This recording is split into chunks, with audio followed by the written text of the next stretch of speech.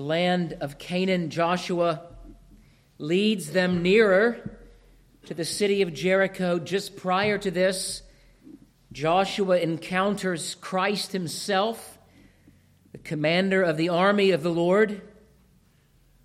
Christ has been, since he had been sent by the Father, promised in Genesis chapter 3, verse 15, and proceeding on from there, Christ has been on the march, not only in the pursuit of a covenant people, but in the establishing of a kingdom over all the earth that cannot be shaken. And Christ arrives as the person, Jesus. In the New Testament, he is no stranger to this earth, but has for millennia pursued, scouted, and manifested his glory throughout all the earth. The story of human history is not just a story of a heavenly being pursuing earthly creatures, but of a God who interacts intimately with his creation because it's his creation and because he will redeem all creation. Christ knows this globe. He knows his people. And if there is anything that we can say of the destruction of Jericho, is that it is the work of Christ through his people to bring about the consummation of establishing Israel in the land of Canaan. And as we move through Joshua, we will open up the significance of this Old Testament work and its relationship even to the work of the church today and Christ's triumph over death in his own resurrection. But for now, I would invite you to follow along with me. Joshua chapter 6, I'll read the whole chapter, 1 through 27. Now Jericho was securely shut up because of the children of Israel. None went out and none came in. And the Lord said to Joshua, "See, I have given Jericho into your hand, its king and the mighty men of valor. You shall march around the city. All you men of war, you shall go all around the city once. This you shall do 6 days, and 7 priests shall bear 7 trumpets of ram's horns before the ark. But the 7th day you shall march around the city 7 times, and the priests shall blow the trumpets. It shall come to pass, when they make a long blast with the ram's horn, and when you hear the sound of the trumpet, that all the people shall shout with a great shout. Then the wall of the city will fall flat down, and the people shall go up, every man straight before him." Then Joshua the son of Nun called the priests and said to them, "Take up the ark of the covenant, and let 7 priests bear 7 trumpets of ram's horns before the ark of the Lord." And he said to the people, "Proceed and march around the city, and let him who is armed advance before the ark of the Lord." So it was, when Joshua had spoken to the people, that the 7 priests bearing the 7 trumpets of ram's horns before the Lord advanced and blew the trumpets, and the ark of the covenant of the Lord followed them. The armed men went before the priests who blew the trumpets, and the rear guard came after the ark, while the priests continued blowing the trumpets. Now Joshua had commanded the people, saying, "You shall not shout or make any noise with your voice, nor shall a word proceed out of your mouth until the day I say to you, 'Shout!' Then you shall shout." So he had the ark of the Lord circle the city, going around it once. Then they came into the camp and lodged in the camp. And Joshua rose early in the morning, and the priests took up the ark of the Lord. Then 7 priests bearing 7 trumpets of ram's horns before the ark of the Lord went on continually and blew with the trumpets. And the armed men went before them. But the rear guard came after the ark of the Lord, while the priests continued blowing the trumpets. And the 2nd day they marched around the city once and returned to the camp. So they did 6 days. But it came to pass on the 7th day that they rose early about the dawning of the day and marched around the city 7 times in the same manner. On that day only they marched around the city 7 times. And the 7th time it happened, when the priests blew the trumpets, that Joshua said to the people, "Shout, for the Lord has given you the city. Now the city shall be doomed by the Lord to destruction, it and all who are in it. Only Rahab the harlot shall live, she and all who are with her in her house, because she hid the messengers that we sent. And you, by all means, abstain from the accursed things, lest you become accursed when you take of the accursed things and make the camp of Israel a curse and trouble it. But all the silver and gold and vessels of bronze and iron are consecrated to the Lord. They shall come into the treasury of the Lord." So the people shouted when the priests blew the trumpets. And it happened, when the people heard the sound of the trumpet, that the people shouted with a great shout, that the wall fell down flat. Then the people went up into the city, every man straight before him, and they took the city. And they utterly destroyed all that was in the city, both man and woman, young and old, ox and sheep and donkey, with the edge of the sword. But Joshua had said to the 2 men who had spied out the country, "Go into the harlot's house, and from there bring out the woman and all that she has, as you swore to her." And the young men who had been spies went in and brought out Rahab, her father, her mother, her brothers, and all that she had. So they brought out all her relatives and left them outside the camp of Israel. But they burned the city and all that was in it with fire. Only the silver and gold and the vessels of bronze and iron they put into the treasury of the house of the Lord. And Joshua spared Rahab the harlot, her father's household, and all that she had. So she dwells in Israel to this day, because she hid the messengers whom Joshua sent to spy out Jericho. Then Joshua charged them at this time, saying, "Cursed be the man before the Lord who rises up and builds this city Jericho. He shall lay its foundation with his firstborn, and with his youngest he shall set up its gates." So the Lord was with Joshua, and his fame spread throughout all the country. Thus, the reading of God's holy word. Let me pray for the blessing of the preaching of it. Lord, even now, what a glorious story we have before us of your power at work through your chosen servant to bring an end to the calamity of unbelief in the land that you have promised to your people. This is a theme that continues to this day. A theme of your chosen servant bringing an end to debauchery, idolatry, wickedness, violence,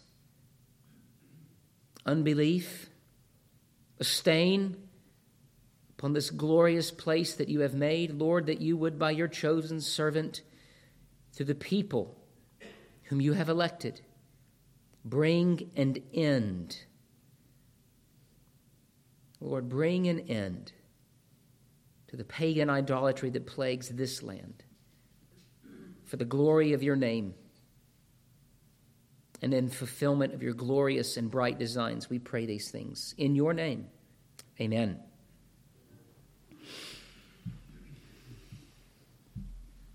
We come to what is, in many respects, a sort of hallmark story, certainly in the first part of the book of Joshua, and it is the first great victory of Israel over an even greater power. Shut up behind the gates and the walls, Israel was called to see Jericho in a way that only the commander of the army of the Lord might display to them. It is a kind of sight, it is a kind of vision that even we today are called to have, to look at the world with its tall walls, its secure gates, and to see it for what it is, soon to fall under the power of the God who leads us in victory through his mighty word. 3 points that I want to make tonight as we open this text together and seek to learn from it. 3, The first, seeing the world rightly.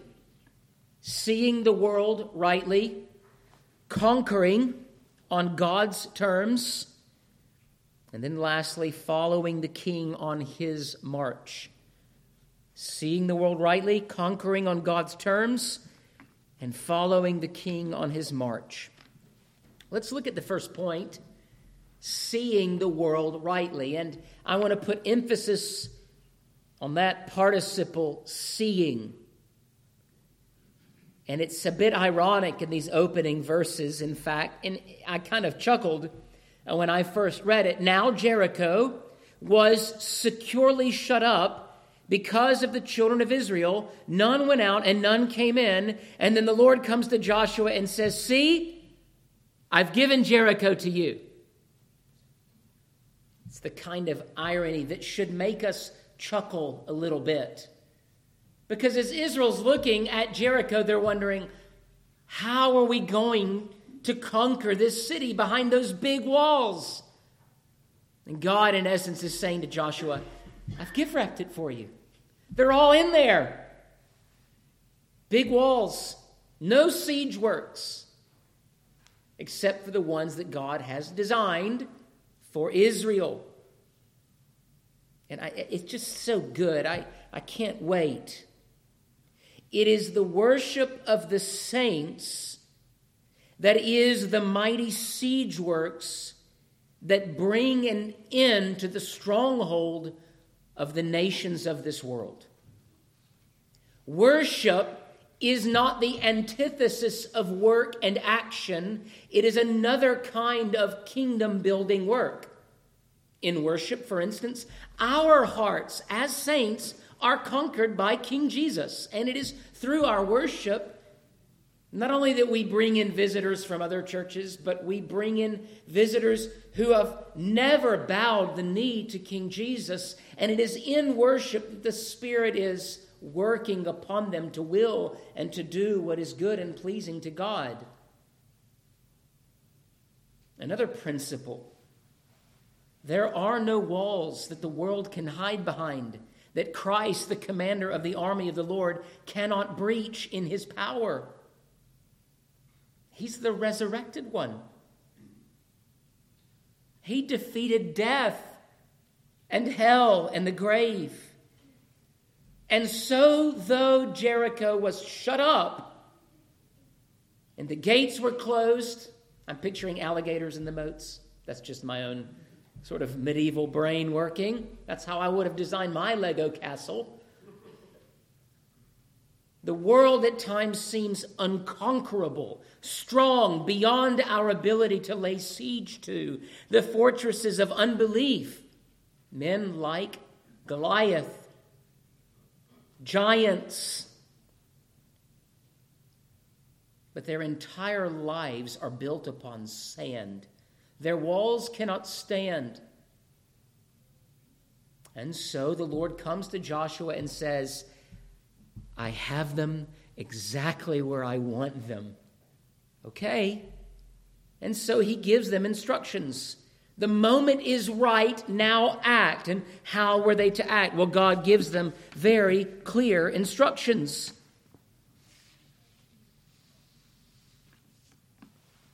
But the question I have for us, prior to the instructions, because the only way in which we will actually follow the manual of conquering the kingdom of darkness is if we see the world as Christ instructs us to see it. Opportunity to see. Now, oftentimes we see, but we do not see as Christ would have us see. We see big giants, we see big walls, and we think that can never happen. And a kind of creeping pessimism enters into our heart, and we think it can never happen. It's not possible. Things are going very badly right now. It seems as though we're trending downward.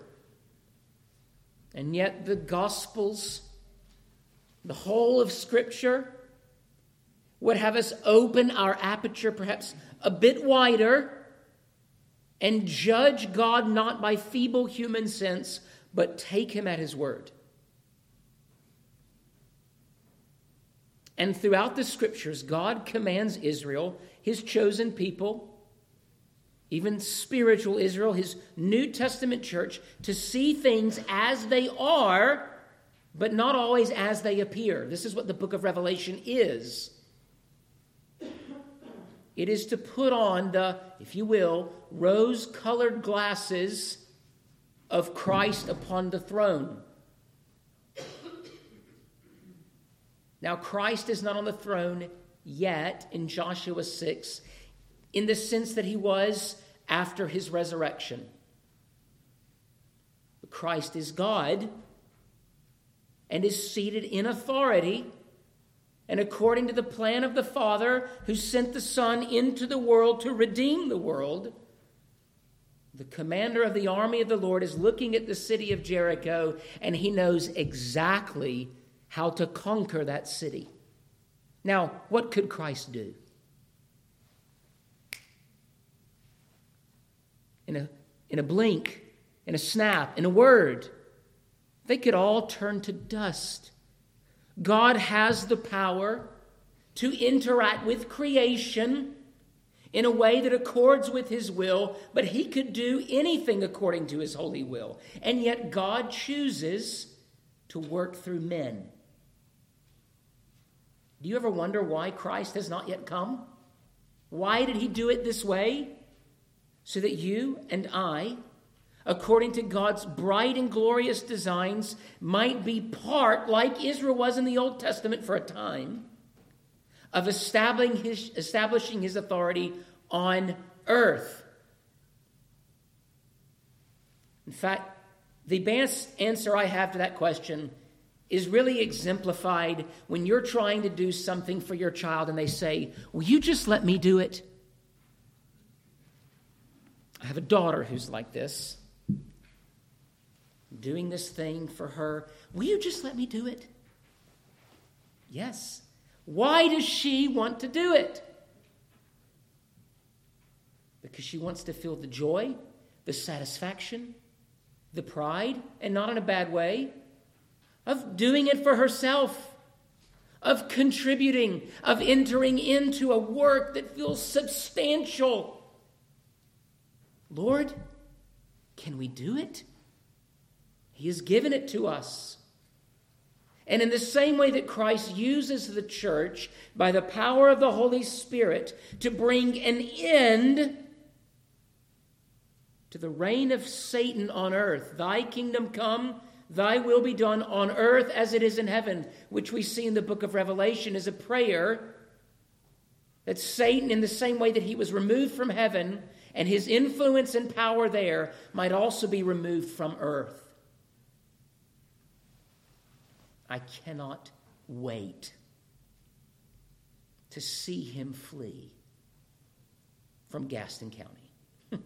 Who knows how long that will take? But do you see the world as Christ calls us to see it? And this is what Habakkuk wants us to see. That one day, that the earth will be filled with the knowledge of the Lord as waters covers the sea. Perspective is everything if obedience is the objective. And so then, not just perspective, you may be wondering, oh no, he's only covered 2 verses. Then the act. Well, there's instruction and then the act. So let's look at the second point, conquering on God's terms. They were not only to look and go, I don't know what you mean. Now is the time. The time would have been what? When the gates were down and we could go in. But the gates are up and the walls are tall. But the Lord comes to Joshua and he gives a very clear scheme, instructions. And we see it in verses 3 through 7. You're to march around the city once a day for 6 days, following 7 priests who blow the horns at the beginning and at the end. And then on the 7th day, go 7 times. And then they take it up. Joshua instructs them, beginning in verse 6, take up the ark of the covenant and let the 7 priests bear 7 trumpets of ram's horns. Losing my voice, before the ark of the Lord. And he said to the people, proceed and march around the city, and let him who is armed advance before the ark of the Lord. In this, worship precedes warfare. And so it was, Joshua spoke to the people, and he gives them all of these instructions, and I don't think I've ever said trumpet so many times in my life as I did tonight. There is a lot of noise, but in the first 6 days, the people were to pass in silence until the 7th day. Now, why 7 days? And on the 7th day, 7 times. What is 7? It is the number of fullness, of completion. It marked the fullness of the destruction of the city of Jericho. Christ would, through his people, manifested among them, bring an end to this blight on the land promised to them. You're moving into a house, you just bought it, and you discover in the basement there is a living, breathing organism, black mold. What do you do to it? You eradicate it.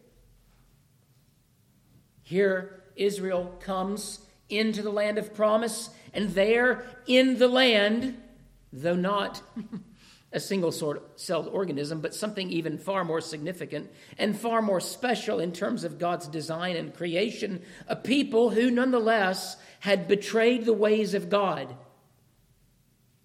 When you think of Jericho, I want you to think of Babel, a city not devoted to the glory of God, but to the worship of man and pagan idolatry. The kinds of people who killed their children for the sake of the appeasing of old and ancient gods.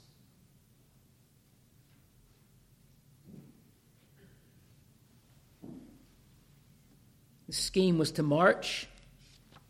The priests were to lead. Before them, armed men, some holding the ark, some blowing trumpets.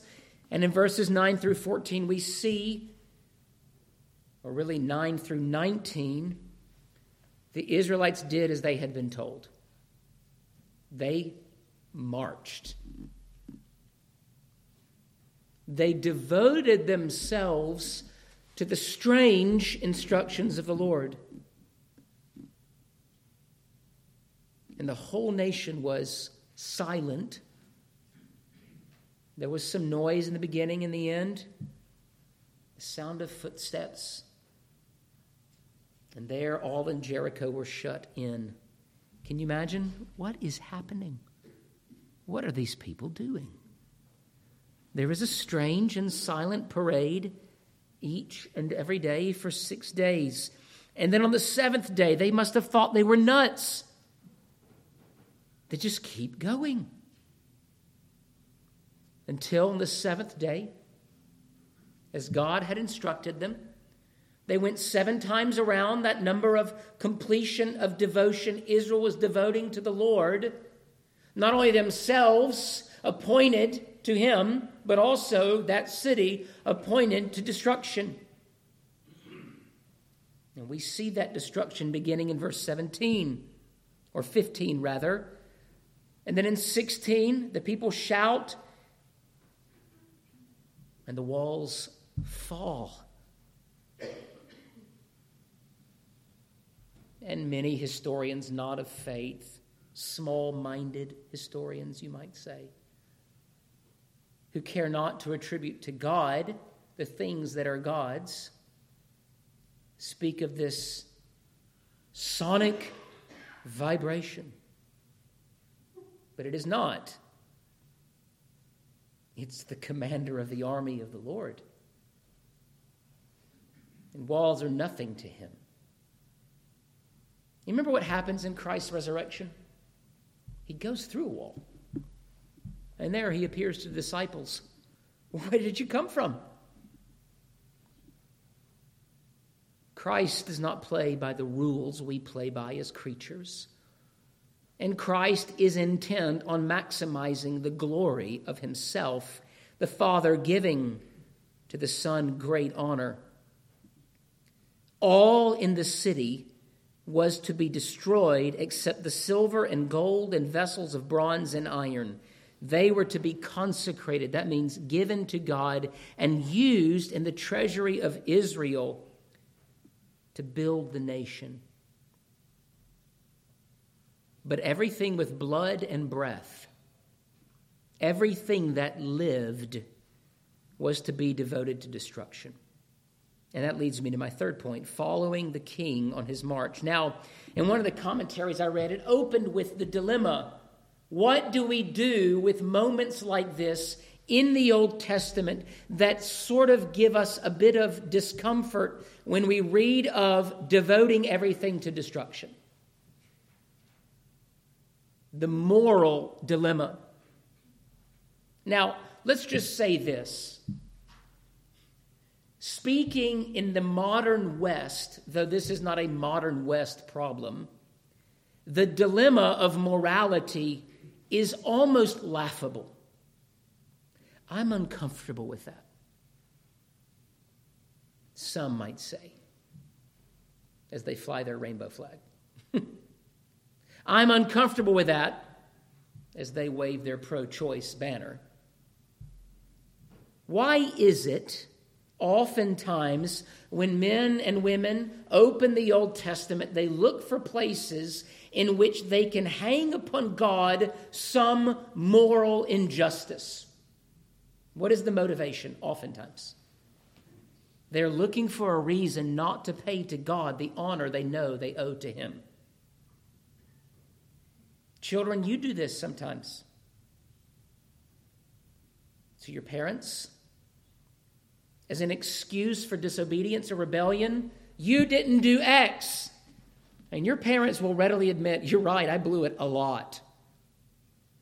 There is nothing good in me that merits your obedience. And yet God has given you to me and me to you for some reason, by his own design.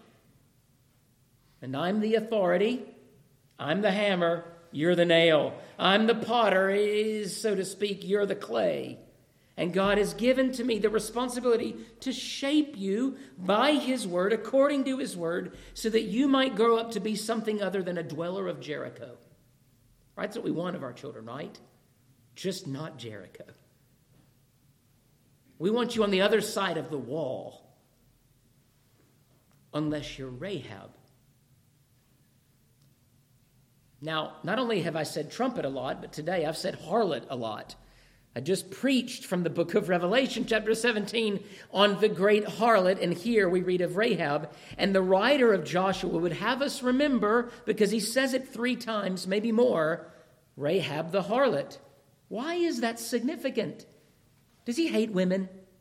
Is he a misogynist? No. Why was Rahab spared?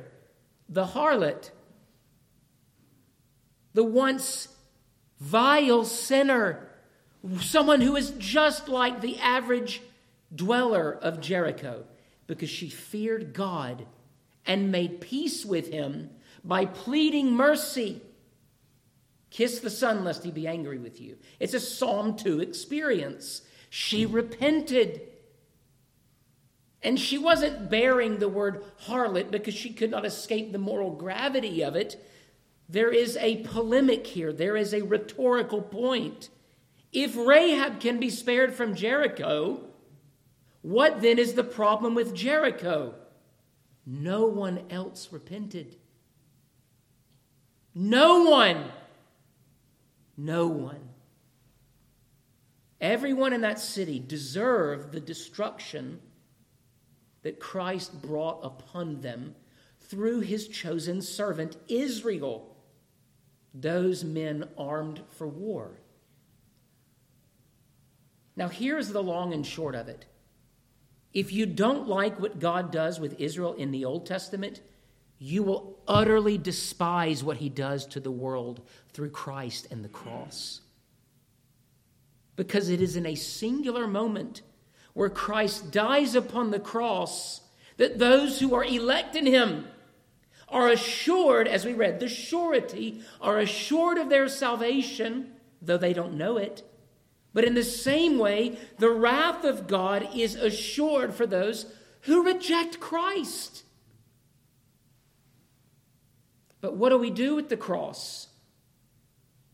We remove the teeth from it, the significance from that moment, because if we want to reach the world today, we must do what? Not just remove all the truth claims from Scripture, but everything that just doesn't fit right. And Jericho comes as this massive reminder that if it were not for the grace of God, all the world is Jericho. That no one is left and is spared. That all are dwellers in that godless pagan city. And so Rahab shines out as this beacon, like Israel, that it is only by the grace of God that any are left alive. And that as Christ is marching through the world, our responsibility is not to search the Scriptures so that we can say one day before the judgment seat, I got you. I've read Joshua 6, and I don't like the way you deal with us. And God will say, as righteous judge of all the earth, who are you to say to me, O man? Who are you to say to me? The problem is not whether or not Israel should. It's whether or not God has the right, as righteous judge, to sentence any to death and damnation. And you know what? He does. All of us have a record. Just go back and look at it for a minute. If we were judged according to our works, we would be trapped behind the walls too. And so we must understand good and evil, justice and mercy in the terms that are revealed to us in Scripture and say that God settles those matters. And there are times where it remains to us a challenge. We meet people who've lived hard lives. And it's hard for us to go, God, what in the world? How is this a good design? But those things are left to the Lord. But what we know is this: the problem of evil is not God's problem. It's our problem. We have brought evil into the world, yet God has committed to help us. And of this, Rahab is proof.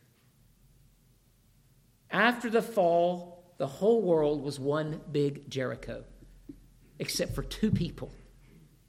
Well, there were really only two in the beginning. There was Adam and his wife, Eve, and then they had two sons. And of those two, for a time, only one lived, and he was outside of the family of God. But then another was born, Seth. And from that point forward, we see this conflict, right, between the families.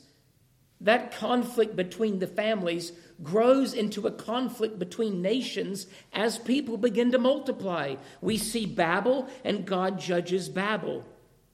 And now we see Jericho and Israel, these two nations at war, and one seeks security behind tall walls and another in the instruction of the Lord. Which is why we sang, who with God Most High finds shelter. This is why we ought, A, not fear the world, but B, seek to bring the battle to them. Because there are now in the age of the resurrection and the pouring out of the Holy Spirit a lot more than a Rahab and her family that are in the city of Jericho. Remember what Christ says to his disciples? Look at the world. Look at the world. It's ripe unto harvest.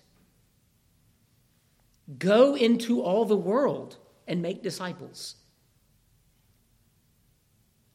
That what has happened in the glorious conquest of Christ in his death and burial and resurrection is given us not just one little land, the land of Canaan, with very narrow geographical boundaries, but he has said what? There is a vision in heaven of those from every tribe, tongue, and nation. How do they get there? Through the conquest of the gospel, through the march of the church throughout all the earth. God has laid up for us bright and grand designs, but we must see the world as he sees it. And we can look at it and say, whoa, there's too much at stake. There's too many powers greater than we. Listen, did you look at the numbers on our budget, our year-end numbers? Did you see those? I was impressed. I was so encouraged by those. That's what Washington spends on a hammer, apparently. You know the joke? The $20,000 toilet, that kind of thing. Where will it be? As I said this morning, where is Rome? Where is Rome? We must embrace Christ and march with him in his ongoing work of bringing to ruin the works of unrighteousness throughout the world. What is the warning? Don't be a builder of Babel. Don't hide behind the walls of Jericho. Don't build a city, a system, a life, and a religion that stands in the way of Christ's march, but rather what? March according to his instructions. Let's pray.